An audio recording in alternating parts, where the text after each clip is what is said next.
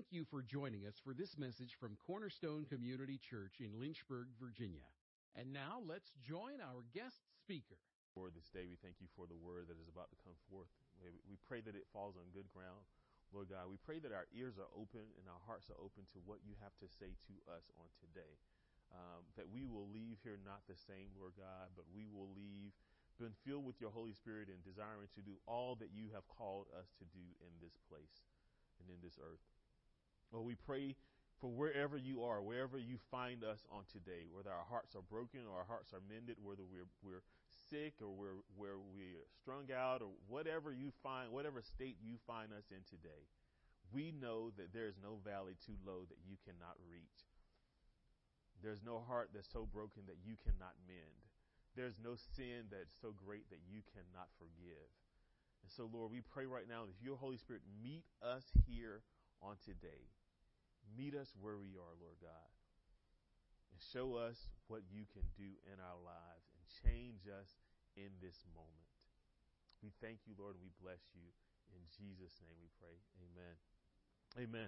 Let me take your seats. You guys know what we're talking about, the Sermon on the Mount, right? This is a year-long, almost going on a year-long series. I'm grateful for it. It has really been a blessing to me, and I pray that it has been for you guys as well. And so we probably got about maybe 5 more. Let's see how many more I got in me. I'm going to squeeze out. But today we're at Matthew 7 through 12. Again, looking at just digging into the word here. And so I'm going to read. God wants you to ask. Ask, seek, knock. It spells ask, right? God wants you to ask. Matthew 7 through 12. Ask and it will be given to you. Seek and you will find. Knock and the door will be opened to you. For everyone who asks receives. The one who seeks finds. And the one who knocks, the door will be opened. Which of you, if your son asks for bread, will give him a stone? Or if he asks for a fish, will give him a snake? If you, then, though you are evil, know how to give good gifts to your children, how much more will your Father in heaven give you good gifts to those who ask him? So in everything, do to others what you would have them do to you, for this sums up the law and the prophets. Amen. That's good. There's a lot in that. And I think verse 12 seems out of place, but we want to see how it connects all together. This is probably a very familiar text, but it's probably one of the most misunderstood and misrepresented texts. This is not a blank check for you to ask whatever you want, and God is going to give it to you. So if you thought that's what this was about, I'm sorry. It's not what this is about. This does not mean that you ask for your brand new Maserati and God is going to snap his fingers and you're going to get that brand new Maserati. That is not what this is. But so many people have preached that, and so many people have been let down because their expectation is, well, I asked, or I sought, and I knocked, and it didn't happen. So where does that leave me? Either God is not listening to me, or I misunderstood the scripture. And I think what we did was we misunderstood the scripture. If you only see this as a scripture that deals solely about prayer, we're limiting or narrowing the scope of this scripture. While prayer is important, and it is covered earlier in the Sermon on the Mount, we talked about the Lord's Prayer earlier in this series of messages. This is about more than just prayer. From Matthew 5:20, so we're looking at Matthew, starting at the Sermon on the Mount starts in Matthew 5. And it goes through Matthew 7, so it covers about 3 chapters. And in verse Matthew 5 and 20, we begin to present a standard of living, a standard of kingdom living. So starting at verse 20 in Matthew 5 and all the way up until now, Jesus presents a standard of kingdom living. And if you're following closely, you know that in our own strength, we cannot attain what that standard is. Starting in verse 21, it says, murder begins in the heart. I'm already off track because murder begins in the heart. Adultery is in the heart. Go the second mile. I don't feel like going the first mile. Now I got to go a second mile with the individual. Love your neighbors. Motives to please God and not men. Can't serve God and money. And it said, don't worry. And we talked about not judging. And then one of the other things we talked about is don't cast pearls to swine. And so we've looked at all these things, and there are many more. I just kind of gave you a highlight of some of the things, the standard of kingdom living that we went through in the Sermon on the Mount. And so we accumulate that in Matthew 7. And he says, ask. And so asking you will seek, asking will be given to you, seeking you will find, knocking the door will be open. And so you look at these things and said, looking at this standard of living and saying, hey, this is impossible in my own strength to do. Because I've already committed adultery. I don't want to go to first, and now I got to go to second, and I don't love my enemies. How am I going to do this? And here now Jesus is saying, this is how you're going to do it. You're going to ask. And what are you going to ask for? You're going to ask for grace. We talked about this yesterday in our leadership meeting. And I didn't know then what I know now. Because there were some more things. In light of what I learned yesterday, I kind of went back to this, and I was like, oh, this is good stuff. But I'm going to present to you that the promise that he's going to answer is he's going to give his grace. And the culmination with the scriptures before and after and looking at the totality of God, he's going to give us grace. Now, we can't look at this and say, well, it says ask and seek and knock, and I'm supposed to get this, everything I want, right? Well, I'm quite sure there are some things that you've asked for that you didn't get. And as a parent of a child, you know that if a child asks for something, you're not dutifully going to do everything that child asks, right? That would be foolish. Because sometimes you might need to eat some vegetables, right? You don't need to eat a whole bag of Oreo cookies. I'm not talking about me, but but some children may want to do that, but that's not good for you. So everything that is good for you, you may not like, right? And it's important as a parent that you do things that your child may not like that is good for their well-being, for their total well-being. It may be good for them. They may not understand it. They may fight it. They may kick and scream, but it is good for them. So everything that is good to us is not always feels like it's good for me. Sometimes I had to eat those rutabagas, and when I was younger, I didn't like greens. I love greens now, but those peas, and I still don't like peas. But spinach. When you were younger, you hated those things. They were like, this is not what I like. I want cake and candy and a good healthy diet of Coke and Sprite. But that's not good for us. And as a parent, you know that, and you'll be doing your child a disservice if that's all you fed them, right? But we know better. And so how much more the God of the universe knows us? And when we ask for things we don't need, or we think we need, or we want, and God says no, or he doesn't answer it at all, he says, that's foolish. You ask amiss. I'm not even going to answer that. God promises to answer prayer when it comes to grace. Asking it shall be given. A few texts have been more grossly perverted than these texts. Again, it's not a blank check. All one has to do is just ask, and God promises to answer in the positive. That's how it's presented, but that's not always the case. I'm sure many of you have been sick and dealing with issues, and you've asked God to take it away, and he doesn't take it away. James 4:2-3 says, you lust and do not have. You murder and covet and cannot obtain. You fight and war, yet you do not have because you do not ask. You ask and you do not receive because you ask amiss, that you may spend it on your pleasures. So one may be asking amiss. What do you mean by asking amiss? You're asking out of God's will for your life. You're asking for things that he did not promise you he would give you. He promised to be your provider. So if provision is transportation, then my 20-year-old Volvo is transportation, and that's great. He did not promise me a Maserati or a Lamborghini or whatever the car that you want. But his provision for me works, and I love it. Proverbs 28:9 says, one who turns away his ear from hearing the law, even his prayer is an abomination. So again, there's some stipulation. This is for the believer. So those people who are following Jesus are the believer. So this is not. So again, this can be perverted because even the secular world or the unsaved would take this and say, well, I asked God and it didn't happen. Well, that's not how this works. You got to have a relationship. This is for the believer. This is not for the unbeliever. This is for the saint. This is not for the ain'ts. He wants the ain'ts to become saints, but some promises are for the saints, and this is for the saints, that he's going to give us grace. Matthew 6:8-13 and 33, it says, Therefore do not be like them, for your Father knows the things you have need before you ask him.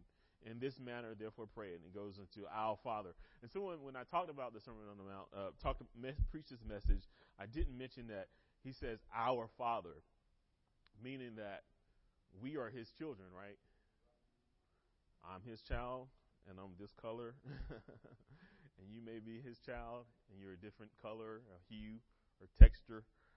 We're all his children. So that means that we are brothers and sisters in Christ. And so you are my brother. You are my sister. Because that is our Father. He did not say, well, I'm the father of these people. He is our Father in heaven. Hallowed be thy name. Your kingdom come, your will be done. His will be done. That is our prayer, should be that his will be done.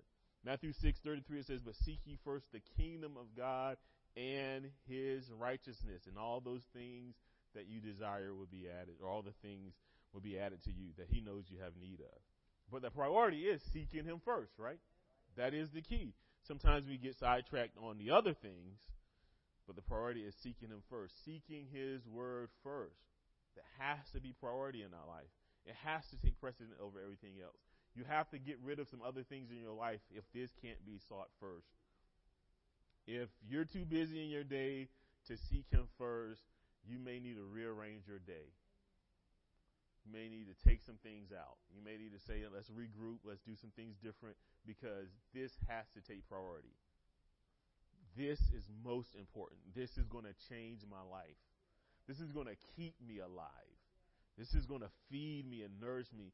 Beyond the temporal things that I think I need or see on a daily basis, this is going to keep me and sustain me through life. This is going to give me wisdom when I need wisdom. This is going to give me a kind thing to say when I want to punch someone in the face. This is going to help me love my neighbor as myself when I don't even know my neighbor. This is what's going to help me do that. When we pray, we must pray in submission to the will of God, praying that his will, not our own. And this is the confidence that we have toward him, that if we ask anything according to his will, he will hear us. 1 John 5:14.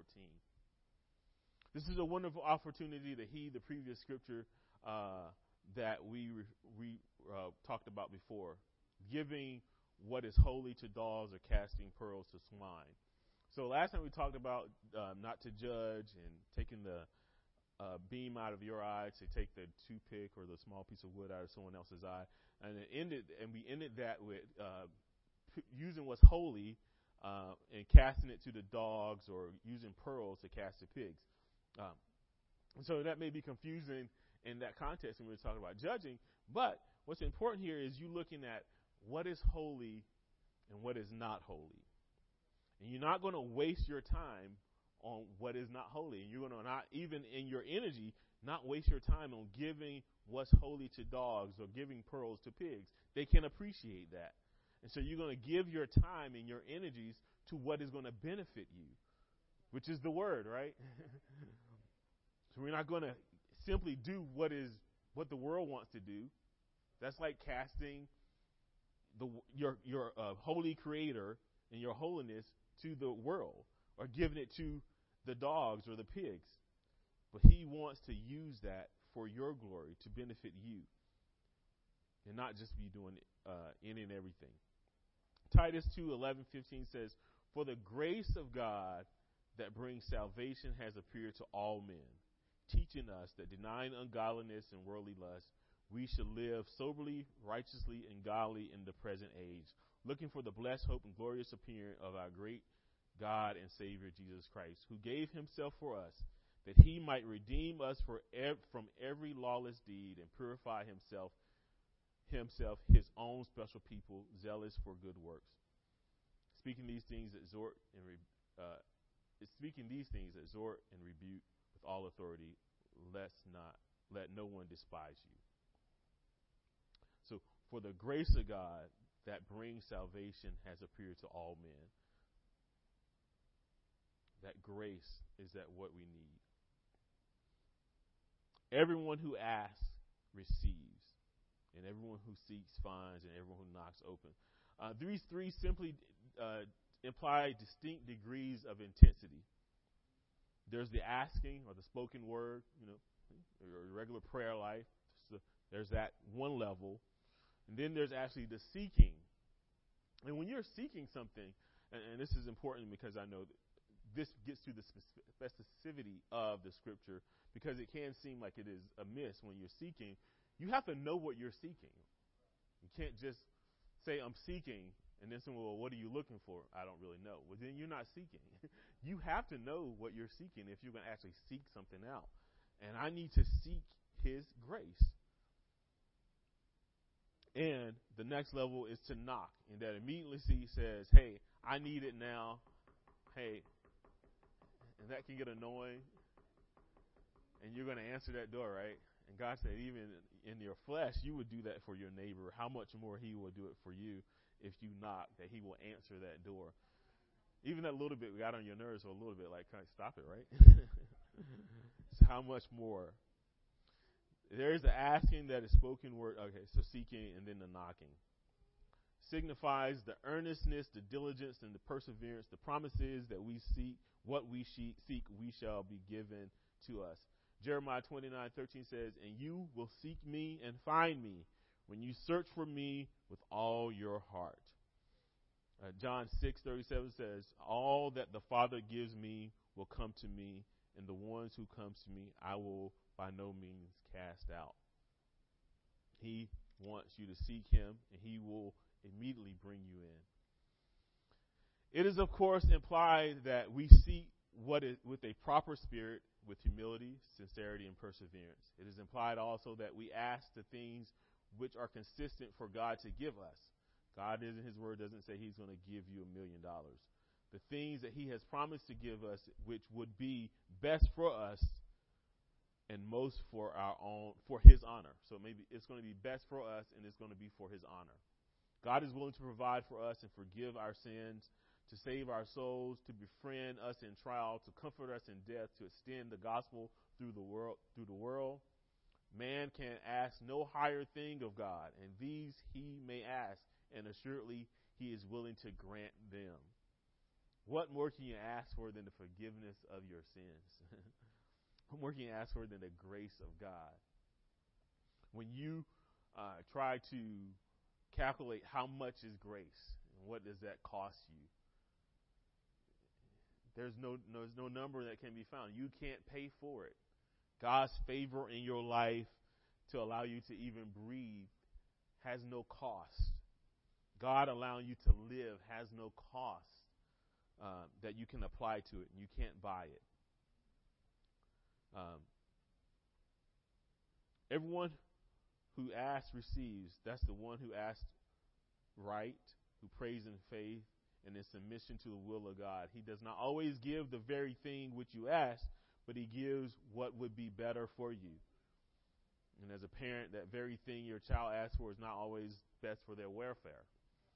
Your child may be 16 and ask for a real fast car. You may find that would be okay. I find that it might not be the best thing, because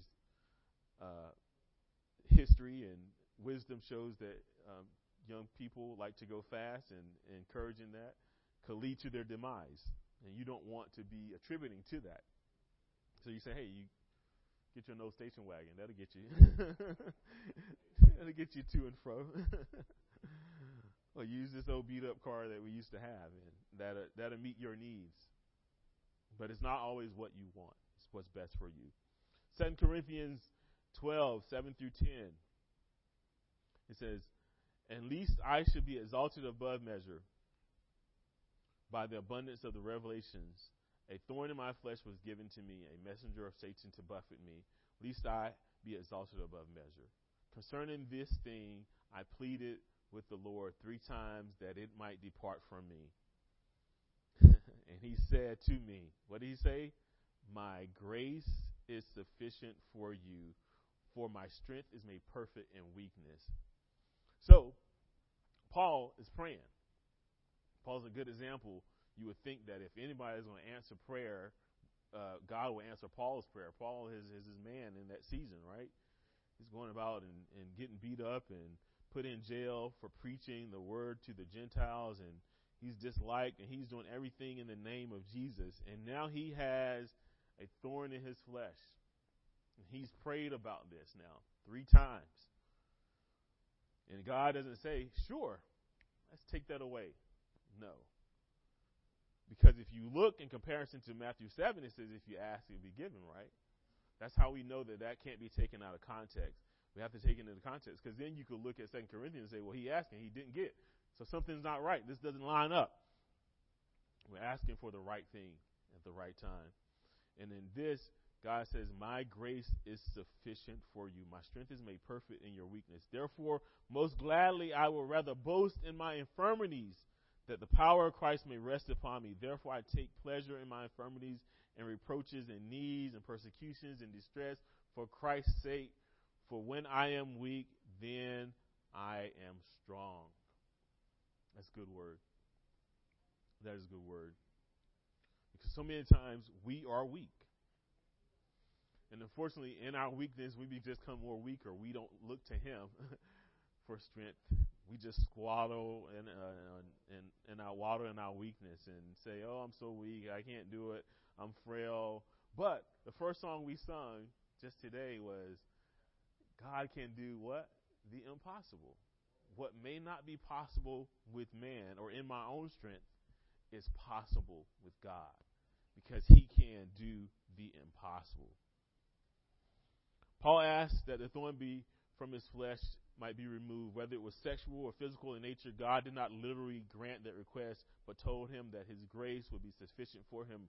Grace signifies the goodwill of God towards us. That is enough to enlighten and enliven us, sufficient to strengthen and comfort in all our infirmities and distresses. His strength is made perfect in our weakness. Thus, his grace is manifested and magnified when I'm weak. When we are weak in ourselves, we are strong in the grace of our Lord Savior Jesus Christ. When we feel that we are weak in ourselves, then we go to Christ, receive strength from him, and enjoy the most supplies of divine strength and grace. There's endless supply of divine strength and grace. I know we were talking yesterday in our leadership meeting, and it rings true even now that, God's grace is abundant. And if we just take the time to recognize it in our lives, we see how his goodwill towards us, that unmerited favor, he has given us time and time and time again. Even in the most difficult times in our lives, we realize that is when his grace was just most abundant in my life. When I'm sick, I realize, God, you kept me through that time. Other people didn't make it, but you kept me. When I lacked financially and I didn't think I was going to make it, you kept me, and your goodwill and your unmerited favor saw me through that. And now you're blessing me abundantly, more than I could ask or think. And so in my weakness, I am going to receive his grace. I'm going to seek after his grace. I'm going to knock down the door to get his grace. His favor in my life outweighs anything and anyone. Favor ain't fair, someone would say. His favor is not about your qualifications. So sometimes when you have favor, you don't have to be qualified. When you have favor, you don't have to have all the degrees and have all the I's dotted and T's crossed. His favor goes above and beyond that. His goodwill towards you can outdo what man requires of you any and every day. God's principle for answering, if they ask for bread, we wouldn't give them a stone. And if they ask for fish, we wouldn't give them a snake. And in this, we wouldn't be deceptive to our children. And we wouldn't say, hey, here's some bread, when it was really a stone. Or here's a snake because it kind of looks like a fish, maybe. I don't know. But in that, it's just saying we shouldn't be deceptive to our kids. We're not going to present them with something that's not accurate. And so would our Father in heaven not present us with something that looked like something that then turns out not to be what we asked or requested. He's not going to try to fool you. He's not going to bring you in and lull you into thinking, hey, here's your bread, and then you get there, it's a stone. That's not our Father. That's not your earthly father wouldn't do that, I hope, and definitely not our heavenly Father. And even our earthly fathers, as sinful as they may be, and as ungood-willed and lacking and all the other things you will find as a father and a mother, the sinful natures that we have, we look to give good gifts to our children. So how much more the perfect God, who is loving and righteous, wants to give us good gifts. If you as a father or mother finds that your hearts are disposed and ready to communicate the best for your child's relief and their sustenance, how much more will the Almighty and the most beneficent Father in heaven, who is perfect, who has perfect knowledge of you and all that you need, wants to supply you with ease all that he has for you. He's ready to extend his arms to you with kindness and freely give you what is needful, good things to them that by fervent prayer ask for by him. He's willing to give you. God answers prayer. One, your heart. Psalm 66:18 says, if you regard iniquity in my heart, the Lord will not hear. So if there's sin in your heart, he will not hear you. So he wants you to come with a pure heart or pure motive. And God's wisdom and love. Psalms 34:10 says, young lions lack and suffer hunger, but those who seek the Lord shall not lack in anything good. James 1:17 says, every good and perfect, every good gift and every perfect gift is from above and comes down from the Father of lights, with whom there is no variation or shadow of turning. He is wanting to give you the gift of grace that outweighs any gift you could get. So, looking at all of that, then he gets to what sums up the law, paraphrasing verse 12, where it says, so in everything, do to others what you will have them do to you, for this sums up the law and the prophets. So this seems like it's not, like, how the other seems together, and this seems kind of arbitrary. Like, why? How does this connect with what we were just talking about? But even more so, it's important because you see how that in your own strength you can't do this. In that if you, like looking at Matthew 5:20 and all the other things that kingdom standards of living that he gave us that is impossible in our own strength to do, but he's looking for us to depend on him. So he sums it up that even in this golden rule, you're going to need grace. And you're going to need a pure motive to do this. Yet even here, there is the necessity that implied of our limitations. We cannot comply with all men's desires, right? So if do unto others as you would have them do unto you. So it's not our job to do everything that everyone desires, nor ought we to wish that they should comply with ours. If I ask you to do something, I expect you to do it because I would try to do it for you. No, that's not it. For their desires are foolish and frivolous, or may involve the indulgence of lust or the passions. The rule is only safe when our own will has been first purified, so that we wish only for others which is good. I don't wish to do you wrong. I wish you good because I serve a good God.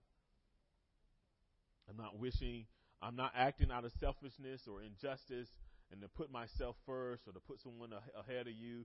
But my expectation is that I'm putting you first because I know God has put me first. But put yourself in the place of the other and ask what you expect of him. This will make you impartial, candid, and just. It will destroy envy, treachery, unkindness, slander, theft, adultery, and murder if we put ourselves in their place. It's just simple empathy. Let me try to understand the other person. That doesn't mean that you do everything the other person desires, right? Just like you wouldn't desire everyone to do everything you request or ask. But simply loving your brother and understanding and doing what may be best is not what he necessarily needs. Because God does that for us. He doesn't give me what I always need, but he gives me what is best for me in that moment. It is our prayer, my prayer, that we learn to be more like him and that as we seek him and seek the grace that he so desires for us to have, and that grace is unmerited. We can't work hard enough for the grace of God. It is overwhelming. It is unfathomable what that grace does in our lives. And even the unjust receive his grace in this time. So let us pray more for his grace in this season. Let us give us grace to be in his word more. Let's have grace to understanding others more. Let us have grace to receive our brothers and sisters in Christ, because he is our Father. That means that we are brothers and sisters in Christ, and let us love them as he has loved us. And let us treat them like we want to be treated in this season. Let us pray. Let's close in prayer. Heavenly Father, we again thank you for your grace. We thank you for your mercy. We thank you for your love and kindness towards us. And as we seek you, as we ask and as we seek and as we knock, and that you're willing to answer, you're answering with your grace. And that we receive that, even in our weakness, Lord God, that we receive your grace, that we will be made strong, and not boast in our own abilities and not boast in my own talents, but boast in that your grace was sufficient and held me and sustained me and allowed me to do the things that I'm able to do. Again, we thank you and we bless you. In Jesus' name we pray. Amen. Thank you for listening to this message from Cornerstone Community Church. We are located in Lynchburg, Virginia at 525 Old Graves Mill Road. You can find us online at cornerstonelynchburg.com, contact us by email, cornerstonecom@comcast.net, or call us at 434-847-4796. We pray the Lord bless you and keep you. The Lord make his face shine on you and be gracious to you. The Lord lift up his countenance on you and give you peace.